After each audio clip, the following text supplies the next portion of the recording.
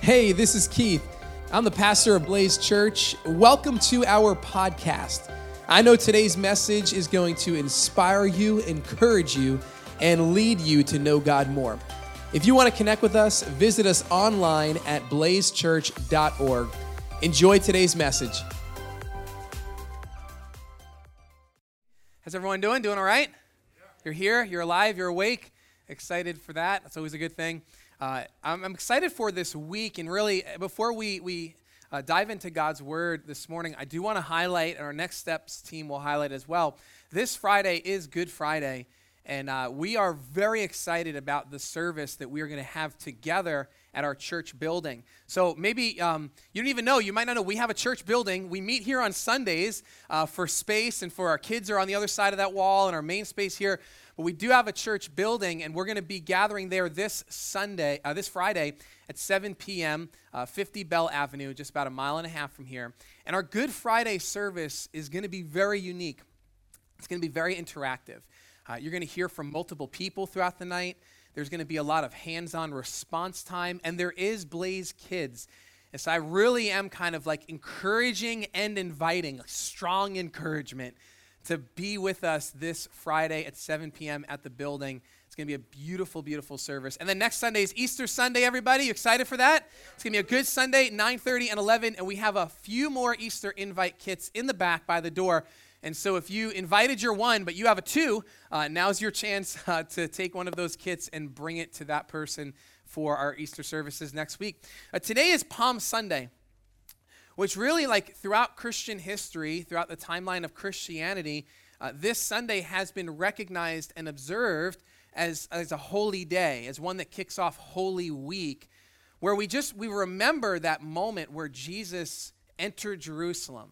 And if you've never heard about that moment, well, today we're going to read about it in the scriptures. But there's a theme to Palm Sunday that we're going to discuss a whole lot this morning. And it's this, that Jesus is king. Jesus is king. That's kind of the theme. If you were on a game show or you were just around a table with friends and suddenly they said, does anyone here know the theme of Palm Sunday? What would you say? Jesus is? There you go. The right side's going to win that game show. Left side, Jesus is? King. There we go. Okay, so that's the theme of Palm Sunday. That we recognize the moment where Jesus was hailed. He was honored as king. And so today we're going to talk about the king. We're going to talk about a lot of different kings. I think as a people and as society, there's something in us that longs for a king. We're attracted to someone who does something with authority, with strength. And maybe here, like in our culture, we don't have a monarchy, so maybe for you, like me, it's like, well, I'm just attracted to Marvel superheroes. Anybody out there? Come on, like just King Thor, we're looking at these superheroes, we're looking at people of influence, of strength, and we're saying, like there's someone that maybe I not give him the title king in my life, but someone I look to in that way.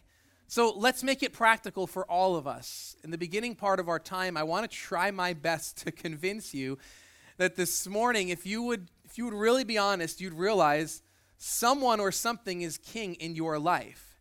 I'll ask it this way: who or what have you crowned? Who or what in your life have you crowned? All of us are putting the crown somewhere. All of us are desiring something or someone to look to say that has such value and importance in my life that they actually are crowned all the shots. C.S. Lewis says this: where men are forbidden to honor a king, they honor millionaires, athletes, or film stars instead. Don't miss this part. For spiritual nature, like bodily nature, will be served. Deny it food, and it will gobble poison. It's that second half of his statement that I want to talk about. See, the crowning that we do in our lives for kings is actually a spiritual desire that we have. So you were created to look to someone or something as king. It's spiritual. It's more than just being infatuated with a person or an experience. Or it's more than that. It's actually this spiritual part of who you are. You were made to crown someone something king.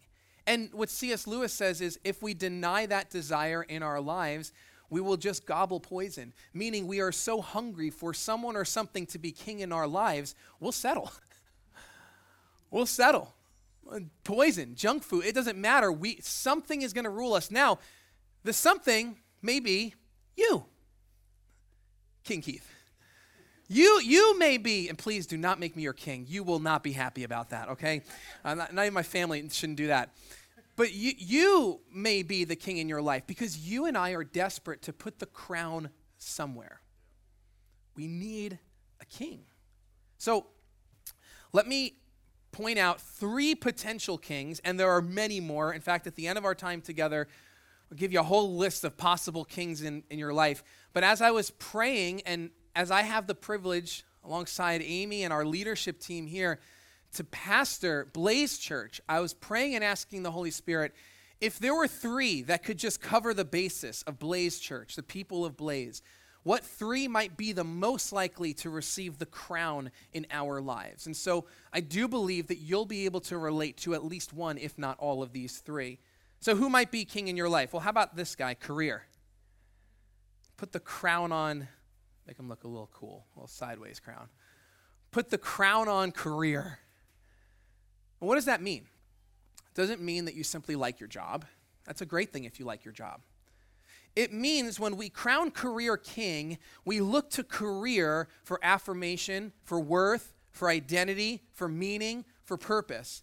It is ultimate in our lives. Think of it this way. If tomorrow you woke up and your career was gone, would there be a piece of you that was so lost and devastated, so despairing, that you would actually not know who you are any longer because that's missing? That's what it means to make something king. Some of you hear that and say, can we pray towards that? I'd love to not have my job. So career may not be your king if that's you. For others, it's children. Children are the king of our lives. Now, we may look at this and say, hold on a second. Are you telling me not to like my kids? Because I have days like that. Am I in the right when I don't like my kids? Like, this is awesome. I'm coming back to this church. Okay, like your kids, love your kids. But your kids cannot be king in your life. If your child says, I hate you to you or about you, it's a devastating blow. It is. It hurts. Question is, does it hurt so much that you will shift everything about you to make sure you're still approved of by your children? Because maybe your worst nightmare in life is that your children no longer love you or approve of you. It could be that they're king in your life, that it dominates your thoughts and even your prayers and your dreams. I hope my kids love me. I hope they approve of me. I hope they grow up the way I want them to. All of it centers around children. Now, maybe if it's not career or children, it could be this one, comfort. In fact, some of you don't have this or this because you love this. I just love this one. We don't need this. I'm living for the weekend. Every day is the weekend. Come on. Hey, comfort. Comfort is an easy king, especially here in our society, where whenever anything gets a little uncomfortable, we feel as if we've lost some meaning or some purpose, or how am I going to go through this day now? Things are really hard. I didn't plan for that moment. And we get all out of sorts because if we're honest, which we should be, we've crowned comfort as king in our lives. It is what we live for. So here's what I want you to realize this morning. Whatever you're living for, it does not serve you. You serve it. Whatever you're living for, you think that it's helping you. Your career is adding to you. Your children are adding. Comfort is adding. But the reality is, if you're living for it, if you've crowned it, well, then you serve it. I will allow these creepy mannequin heads to now face you for the remainder of our time together. You serve it. So, if all of this is true, then who should get the crown? So let's turn to the scriptures this morning. And we're going to read from Luke. And Palm Sunday, or the entry of Jesus into Jerusalem, is actually recorded all throughout the Gospels. Matthew, Mark, Luke, and John write about this moment. We're going to read Luke's perspective. So Luke chapter 19 says this: After Jesus had said this, he went on ahead, going up to Jerusalem. Now, you need to understand something about this moment. For almost 3 years, Jesus has yet to make this entry into this very important city. He's had his ministry. He's been publicly healing and teaching and discipling people and even resurrecting people from the dead. Like, it's been remarkable, yet avoided Jerusalem. And now he's finally going. And you're going to understand the magnitude of this moment as we read on. As he approached Bethphage and Bethany at the hill called the Mount of Olives, he sent 2 of his disciples, saying to them, how many disciples? 2 of them, go to the village ahead of you, and as you enter it, you will find a colt. Say colt. You'll find a colt tied there, which no one has ever ridden. Untie it and bring it here. And if anyone asks you, why are you untying it? Say, the Lord needs it. So, after 3 years, finally, with his disciples, he's going to enter Jerusalem. Jerusalem was a very important capital city at this time. Jerusalem signified kingship. It was the place where Rome, as the empire, had established a throne, had established kingdom. They were ruling and in charge. For Jesus, who is now beginning to be seen by many as the one, the Messiah, the anointed one, as he's getting ready to enter Jerusalem, you've got to understand the excitement that is welling up in his followers is so high. Like, this is what they've been hoping for and waiting for. Finally, King Jesus is going to enter Jerusalem. And he's going to establish his throne forever.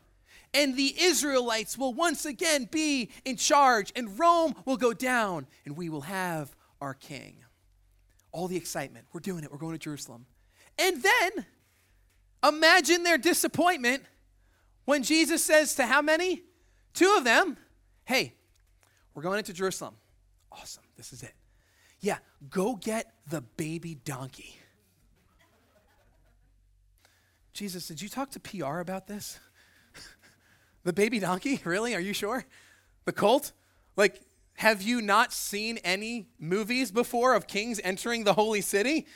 They don't enter on baby donkeys. I think you meant like white stallion, like the charger. Like, let's get the real horse. Baby donkeys are for children or hobbits, not for potential kings. Like, really, we have to understand the internal wrestling match that must be happening in these disciples as they're told, go find the colt for me to enter into the holy city on. But a king doesn't enter that way. We're going to discover 3 truths this morning about who King Jesus is in our lives. And the first truth is this: King Jesus is not the king you expect. They were not expecting that, although they should have, because they had the prophets. In fact, Zechariah wrote hundreds of years prior to this entry, "Rejoice greatly, daughter Zion. Shout, daughter Jerusalem. See, your king comes to you, righteous and victorious." Those are king words. But then he writes, lowly and riding on a donkey, on a colt, the foal of a donkey. See, hundreds of years prior, it was prophesied that this Messiah, this anointed one, would enter the holy city, would enter Jerusalem, but not the way you expect him to. He would come riding humbly and lowly on a colt. And yet for these disciples and the crowds, as we will soon see, that was not their hope or expectation. So the disciples listened. Verse 32 of Luke says, "Those who were sent ahead went and found it just as he had told them. And as they were untying the colt," here's what Jesus said may happen. Look at this. "Its owners asked them, 'Why are you untying the colt?'" Like, yo, that's my baby donkey. What are you doing? It hasn't even been ridden. There's no mileage on this thing. Like, Stay off my colt. What are you doing? And look at their response, and then look at the owner's response. There's a great point here I want to bring out to Blaze Church. They replied, the Lord needs it. The Lord needs it. And as we'll read in just a moment, but I want to pause, you'll see that the owner gives it over. What causes the owner to be so open-handed with something that he owns? A simple phrase. Say it with me. The Lord needs it. What a radically generous way to live if we were to live our lives under that mantra. The Lord needs it. The Lord needs it. Every week we make a declaration, we are radically generous. And if you are truly honest this morning, maybe there's a part of you that feels some conviction, because as we say it as a church, there may be truth in your own heart that says, but am I radically generous? Am I living under the Lord needs it open-handedness? And I got to tell you, Blaze Church, there's some stuff brewing in our leadership here about what God is calling us to do next. Because look around you, like this is beautiful to set up each week and tear down in a portable space. We have a vision for a permanent life-giving facility here in Flanders. Do you believe that? Like that we own, and that I know our setup team is super excited to come into, and it's there. And we hang out afterwards with coffee and pastries, and then we leave, and we don't tear it all down. Like, okay, that's a vision that we have, and we're starting to pray and talk about that next step. And I don't want you to miss out on radical generosity to be a part of that. So here's a teaching point, just kind of a little rabbit trail, and we'll get back to Palm Sunday. When you know God, obedience is your response. When you know God. Because what did they have to say? All they had to say was, the Lord needs it. And Jesus' reputation at this point, 3 years into his ministry, was so strong that when the owner of the unridden baby donkey hears, the Lord needs it, go ahead. I know who that God is. I know Jesus. I want you to hold on to that as we continue to cast vision for what's next at Blaze Church. Build that into your life now. The Lord needs it. And so Luke says they brought it to Jesus, and they threw their cloaks on the colt, and they put Jesus on it, which probably wasn't hard to do because, again, this is a man and a baby donkey. And so he steps up onto the colt, and he's now going on. And what does it say? As he went along, people spread their cloaks on the road. Now, John writes for us in his description that they cut down palm branches and spread them out as well. Hence why today has become known as Palm Sunday. And what did that represent? Well, culturally, in the first century, palm branches had a very specific representation. It actually represented Jewish nationalism. It was the symbol of the Jewish people. So as Jesus is entering, remember, Jerusalem is under Roman control. As Jesus is entering and they're getting ready to now hail him as king, the king they want is a political, military ruler. And they're looking at King Jesus. Yeah, the donkey thing's weird, but we'll turn this around for you, Jesus. We'll cut down palm branches, which says Jewish nationalism. We'll throw our cloaks, which symbolized hail the king. Hail the king. Hail which king? Hail the Jewish king. See, the king that they most wanted was that national king that would bring them freedom from Rome. And so when he came near the place, Luke goes on to say, where the road goes down the Mount of Olives, the whole crowd of disciples began joyfully to praise God in loud voices for all the miracles they had seen. And here's what they declared: "Blessed is the King who comes in the name of the Lord. Peace in heaven and glory in the highest." You may be familiar with the Hebrew word that's used, Hosanna. Have you heard it before? There's cheering, Hosanna. Let's say that together. Hosanna, which simply means, oh, save. Oh, save. Hosanna. Oh, save. Now, I'm going to spoil some things about Holy Week if you don't know how the story goes. It's Sunday. And as the king is riding in a very obscure, lowly way, the crowd is looking at this man, Jesus, He's not the king they expect, but they want him to be the king that they want. And they're cheering, save us, Hosanna. The crowd is cheering, Hosanna, save us. Blessed is the king, peace. How is it that 5 days later, the chant goes from Hosanna to crucify him? How is it? Because when you create your own king, it will always let you down. And when it does, you'll discard it.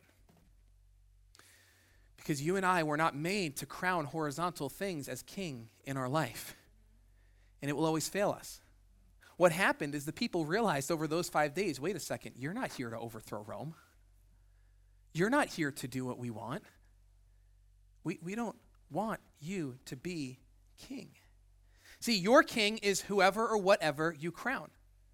And on Palm Sunday, the people were crowning Jesus, but who they were really crowning was political Jesus, was military Jesus, was whoever they wanted him to be. And you've got to understand this. The creator of the universe, he gets to decide who he gets to be in your life.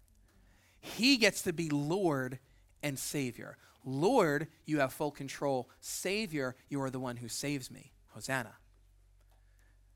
I think the problem that we still face 2,000 years later is we're trying to create Jesus in our lives. And we get messed with when the created Jesus that we've formed doesn't live up to the kingship that we expect. I wasn't supposed to get sick.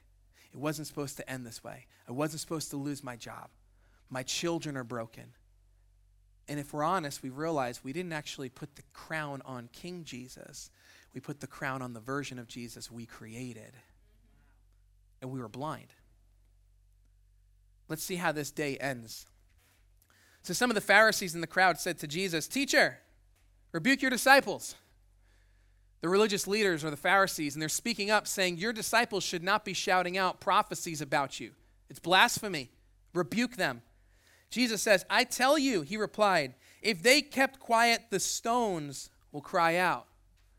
Now, this is where being a product of 90s Christianity and Sunday school comes into play, because we have a song for everything. It ain't no rock gonna cry in my place. All right, clearly I'm the only one that's jacked up from preschool, elementary, VBS songs. Here we go. So as he approached Jerusalem and he saw the city, look at this, he wept over it. He's looking out at Jerusalem. And he said, don't miss this, if you, even you, had only known on this day what would bring you peace, but now it is hidden from your eyes. What caused the hiddenness from their eyes? What they were looking to as king. See, Jesus is telling us about two groups of people that were blinded when he walked into Jerusalem that day. The Pharisees are first blind because what they have done is they have crowned power and control as king in their life. See, their tension point was, if Jesus actually does come in and he does overthrow Rome, all the power that they were given by the Roman leaders would be in jeopardy. And so they're looking for him to rebuke his disciples, because we even read it in the Gospels. They're recognizing if Jesus actually does what people think he's going to do, we're going to lose our control. We're going to lose our power. We're going to lose what we've made king. They're upset over it. They're blind to who Jesus is because they've crowned power as king. And the people themselves, Jerusalem, are so fixed on who they believe the king should be that Jesus says, you're missing how I'm going to even bring you peace. You can't even see how I'm going to be king because you boxed me in to be the king that you want. I'll say it this way. Whatever we crown as king will blind us from the true king. Whatever we crown. If I look at life through career, it's going to be the only thing I focus on. And I'm going to do whatever it takes to make sure that my career is safe and stable because it provides for me affirmation and identity. I'm going to live my life by hoping and believing that my kids grow up the way I want, do what I want, love me the way I want, obey the way I want. Everything is about my kids. It blinds me from anything else. Comfort. I just live for me, the comfort that I want. See, here's what Palm Sunday teaches us, guys. 3 things. Jesus isn't the king that you expect. He wasn't the king that the crowd expected that day. He didn't come in the way that they had expected him to. And Jesus, he isn't the king that you want. And what I mean by that is too much selfishness gets in the way and we create a version of Jesus that would be very easy to follow. The version that never says, deny yourself, pick up your cross and follow me. The version of Jesus that never calls us to step out in faith and trust him. The version of Jesus that would never demand we turn over an unridden baby donkey. That's mine. That version of Jesus, that's the one that we want, but he's not that king. But, and this is the hope of Palm Sunday, Jesus is the king that you and I need. Because who we most need to be king in our life is a king who will not oppress us, but a king who will die for us. Who we most need as king in our life is not this king that says, you bow and you serve me, but one that says, I came to be the servant of all and pay my life as a ransom for many. Jesus rode into Jerusalem that day so that 5 days later, he would die for his people. He didn't ride in demanding allegiance. He rode in saying, I'll sacrifice. He is our king, and he is the king that you and I most need in our lives. Take a look at this video. It'll stir our hearts with faith about who King Jesus is.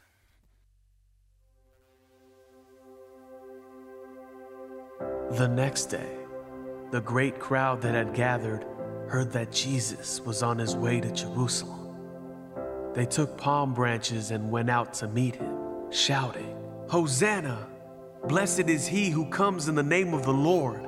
Blessed is the King of Israel. This crowd praised him. They celebrated his miracles and with great expectation told everyone about him.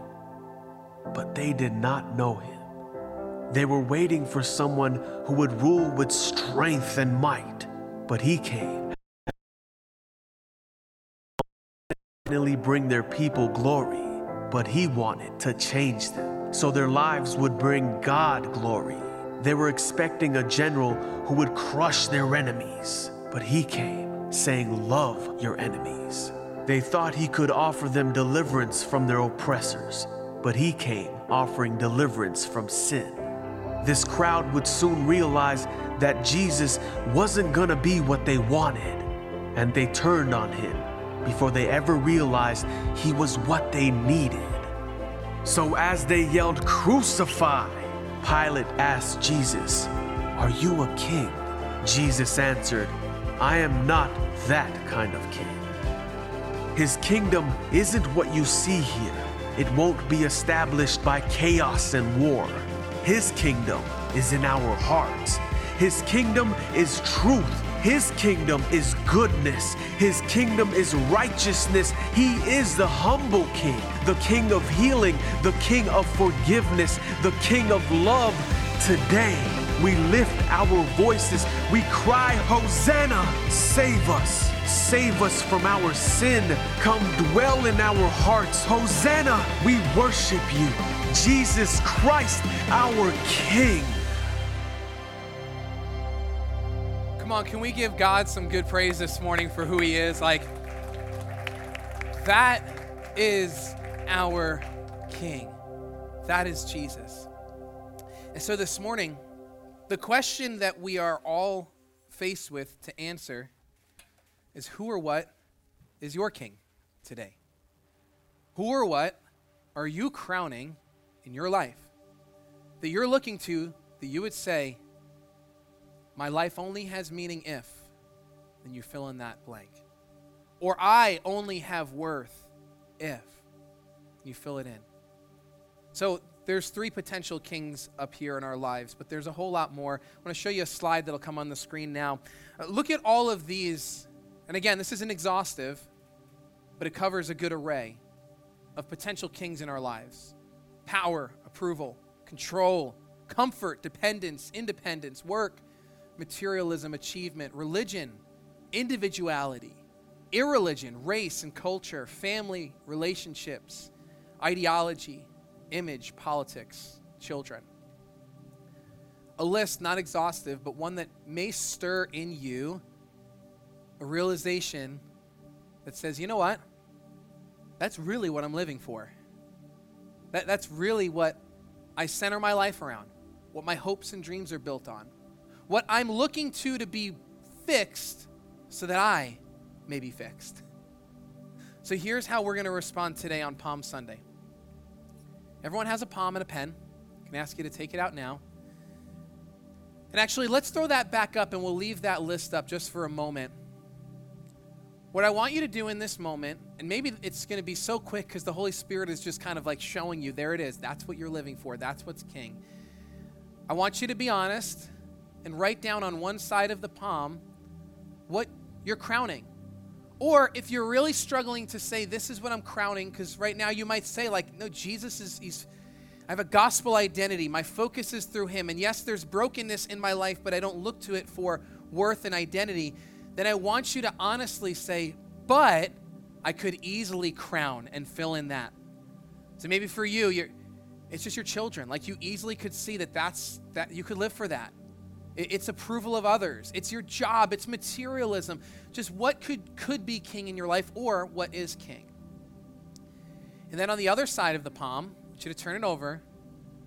We're all going to write the same thing.